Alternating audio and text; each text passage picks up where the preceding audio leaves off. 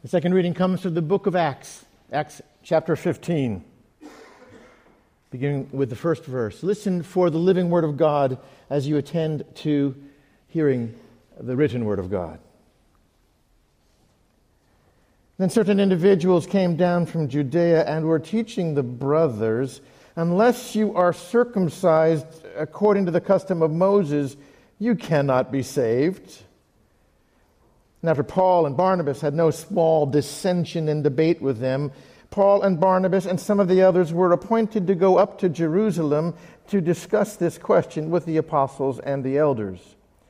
So they were sent on their way by the church, and as they passed through both Phoenicia and Samaria, they reported the conversion of the Gentiles and brought great joy to all of the believers. When they came to Jerusalem, they were welcomed by the church and by the apostles and the elders, and they reported all that God had done with them. But some believers who belonged to the sect of the Pharisees stood up and said, "It is necessary for them to be circumcised in order to keep the law of Moses." The apostles and the elders met together to consider this matter. After there had been much debate, Peter stood up and said to them, "My brothers, you know that in the early days God made a choice among you, that I should be the one through whom the Gentiles would hear the message of the good news and become believers. And God, who knows the human heart, testified to them by giving them the Holy Spirit, just as He did to us. And in cleansing their hearts by faith, He has made no distinction between them and us.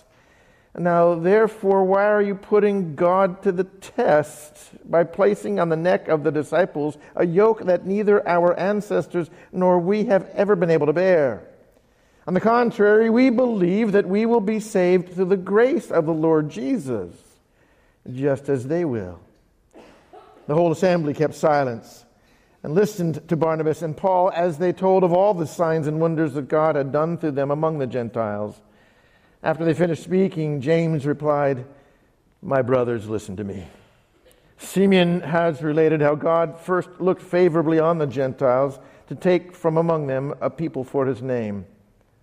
This agrees with the words of the prophets, as it is written, 'After this I will return, and I will rebuild the dwelling of David, which has fallen. From its ruins I will rebuild it, and I will set it up, so that all other peoples may seek the Lord, even all the Gentiles over whom my name has been called.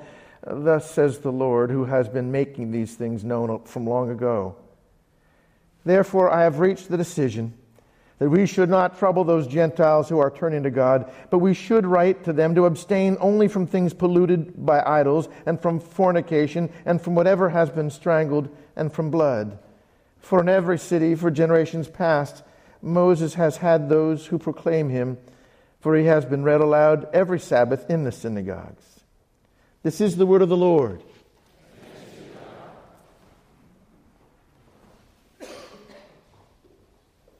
That Christian movement got off to such an incredible start.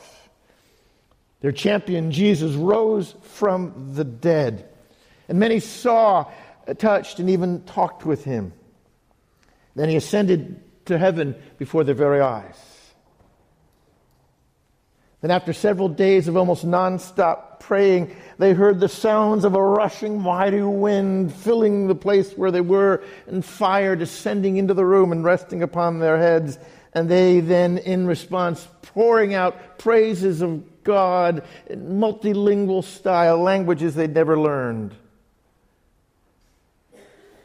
They went out and told others about it, and that very day thousands joined them, and days subsequent thousands and thousands more. Some were others who opposed them, and one of them, in fact, was their chief opponent, truly a persecutor with blood on his fangs and teeth and fingers.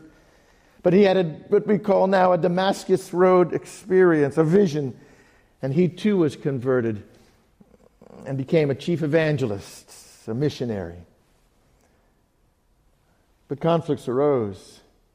As with so many organizations, their need to define themselves led to questions of initiation. On what basis do we allow outsiders to join us? The initial requirement was quite simple, as spoken by Simon Peter. Repent and be baptized, every one of you, in the name of Jesus Christ, and your sins may be forgiven. Then again, while this audience to whom he was speaking was diverse in language and geography, they all were Jewish, just about at least. And all of us were basically followers of the teachings of Moses and the prophets. Most all of the males among them had been circumcised, as was the tradition on the 8th day for a Jewish little boy. But when Peter was invited to travel up the coast from where he was at the time in Joppa, modern-day Tel Aviv, a day's journey to the city of Caesarea by name. You know, it wasn't a Jewish town, it was a Roman town named after Caesar.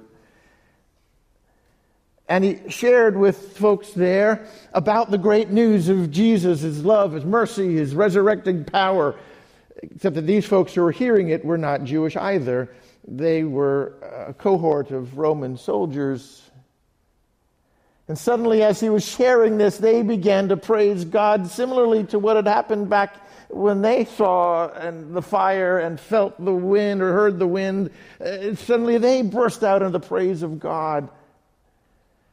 And Peter thought within himself, this is going to be a problem, this is going to create a controversy, but God's given them the Spirit. Why should I deny them the waters of baptism?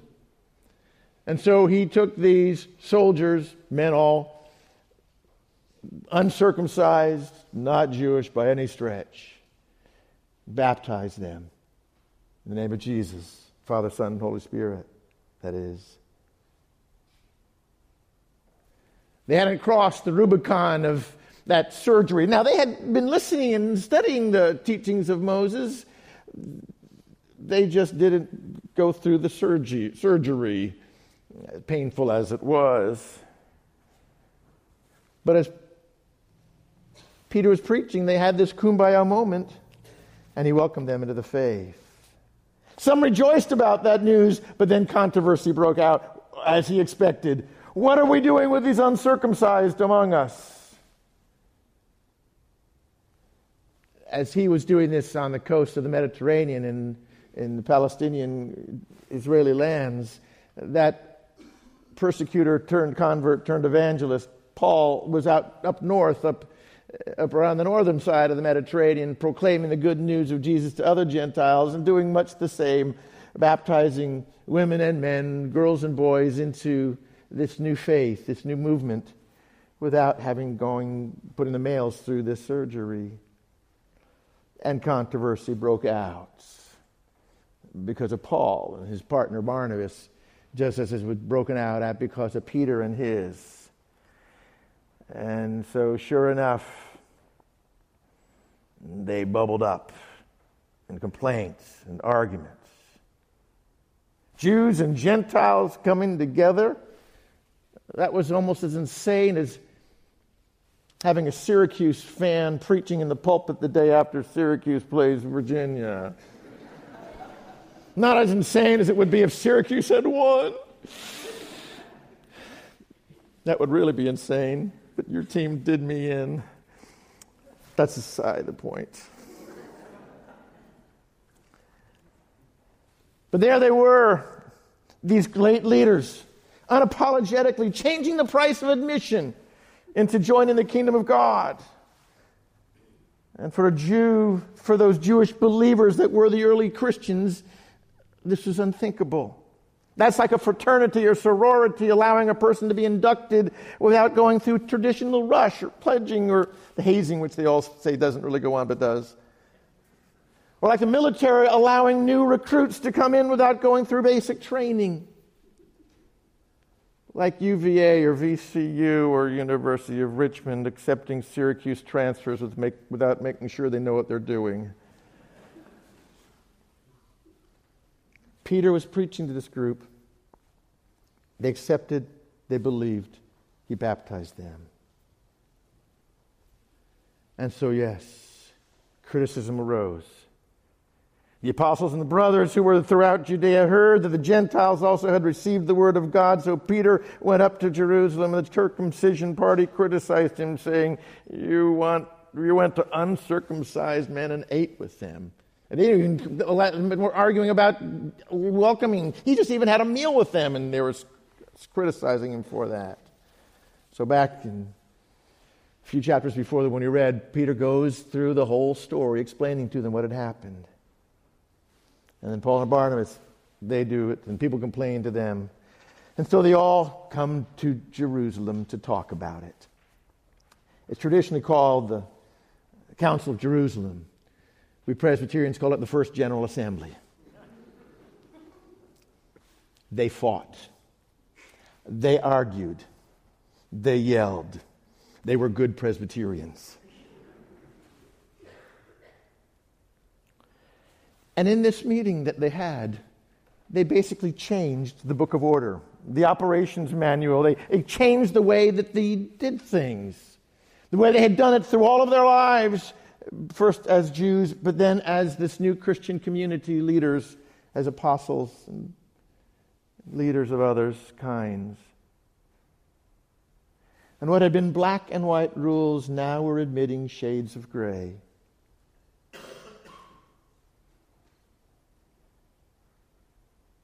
Oh, still lifting up the good principles they'd known, but allowing some discretion, some adaptation. Recreating this new fledgling body of Christ to be able to be in the larger world in a different way than they'd been before.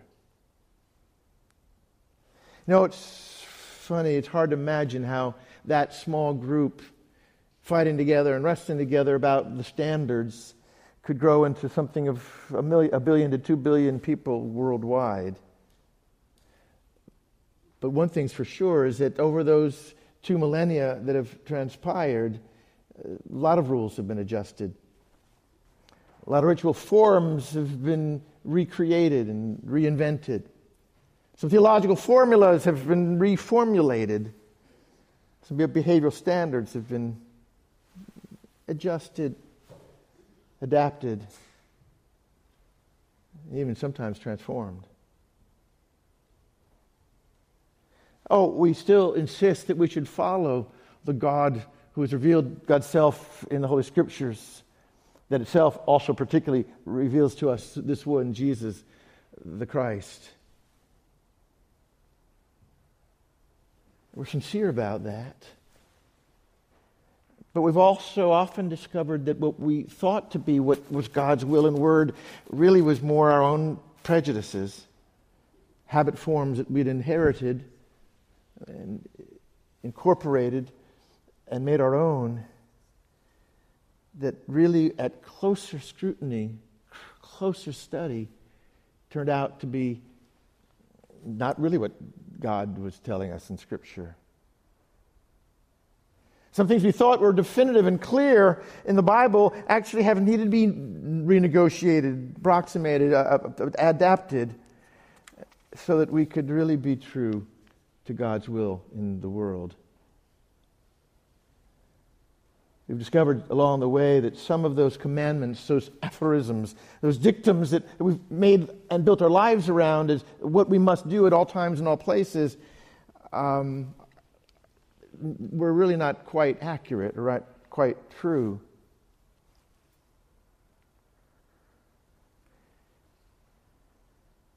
Oh, some things we know to be true. God is. I am that I am, says God when revealed and speaking to Moses.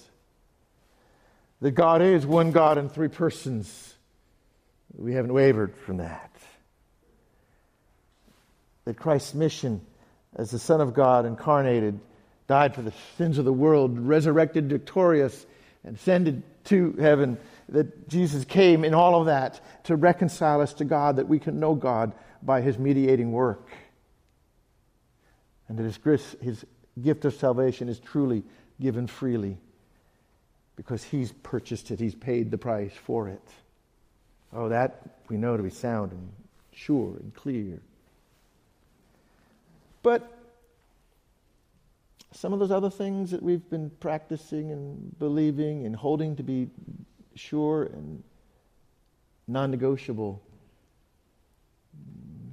maybe we're still at a place where some of the things we still think are clear and non-negotiable maybe are a little more vague and subject to reconsideration. I come from the part of the Christian tradition that tends to lift up the clarity, the clear things. Stand sure, stand clear, stand confident. We know what we know. We got all the answers. Jesus is the answer. Sometimes cover our ears when people ask too many questions. But I have to acknowledge that I've been around a lot of folks that ask good questions, and they've pressed me to be more open to reconsideration and to adjustment,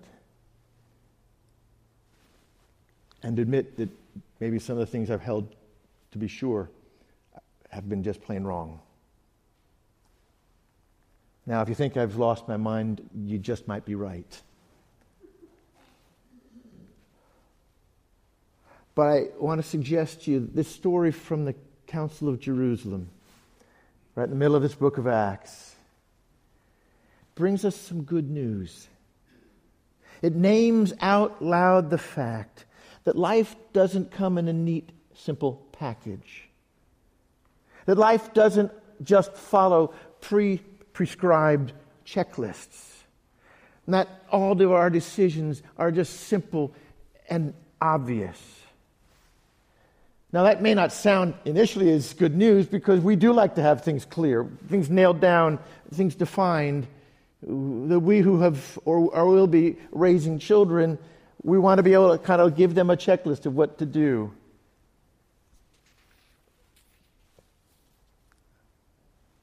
And we frankly like to have people tell us what to do sometimes, like which major to choose, or how to discipline our children, how to manage our money or balance our work schedule, how to learn to become more assertive, or maybe how to tame our temper, how to best make a career change, or how to better get along with the boss right now.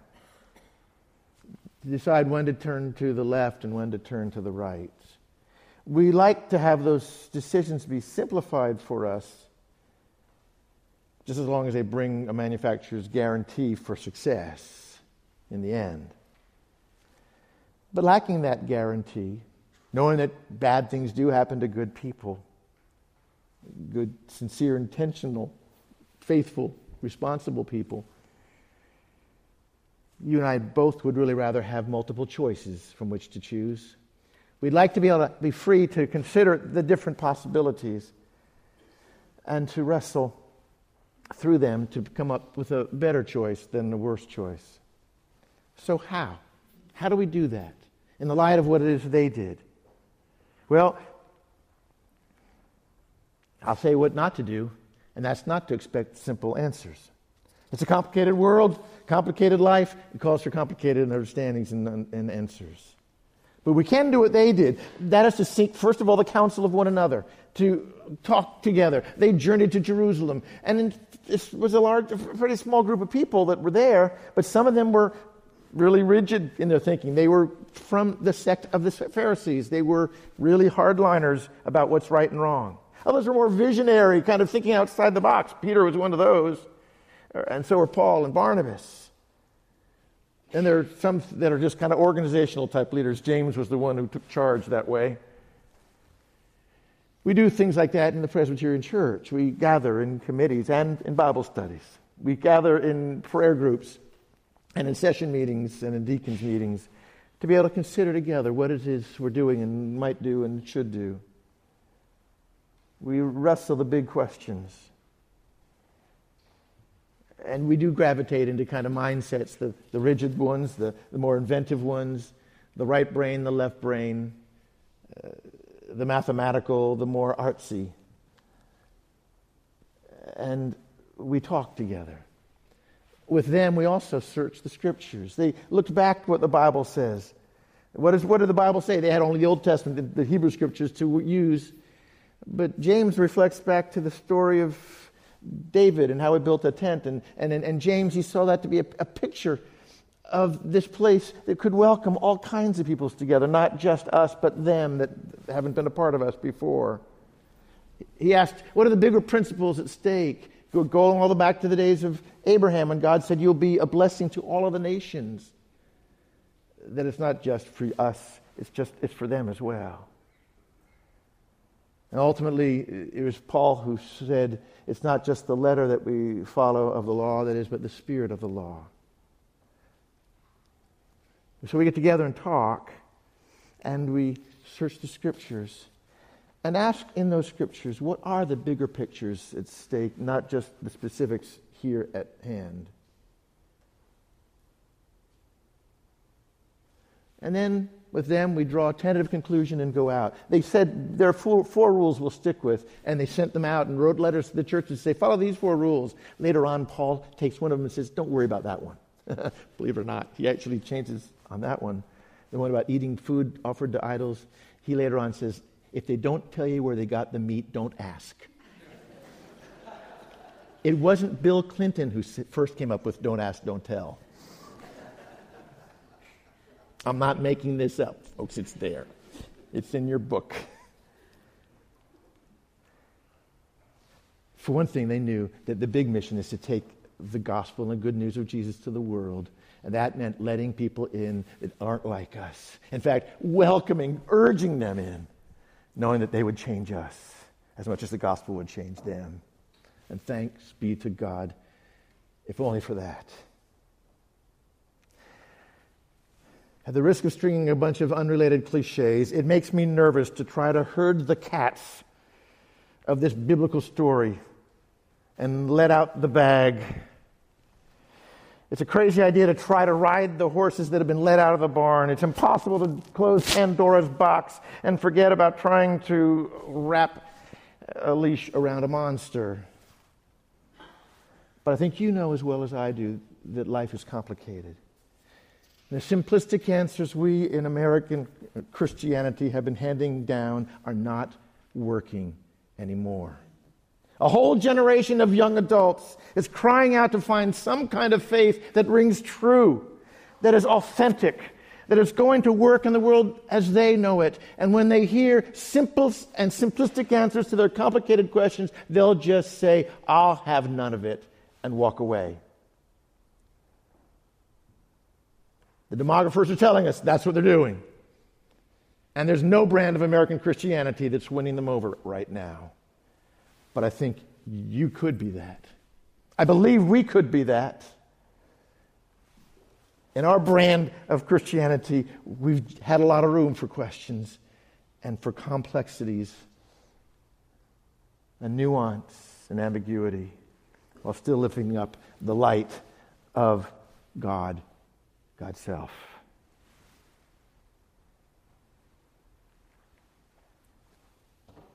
Brothers and sisters, we heard that God is writing those laws in our hearts and inscribing them in our minds. God is rewriting the laws, not changing them per se, but writing them on a new surface, the tablets of our hearts. That is what the prophet Jeremiah promised. That's what the prophet Ezekiel promised. That's what the prophet Joel promised. That's what the apostles declared as happening in their very day and this very day. And yes, that very thing has been happening in your life, working in you, working in us, to grant us an understanding of God's will and an empowerment to live into that will, so that we can also invite others to do so with us. And so, while we dare live in the dangers and the complexities and the ambiguities of this world into which God has sent us, has called us to be a part of this body of Christ, so let us live into the reality that that word is being written in us, that we may share it and see what great things God will do tomorrow and thereafter. Amen. Soli Deo Gloria. To God alone be the glory. Let us pray.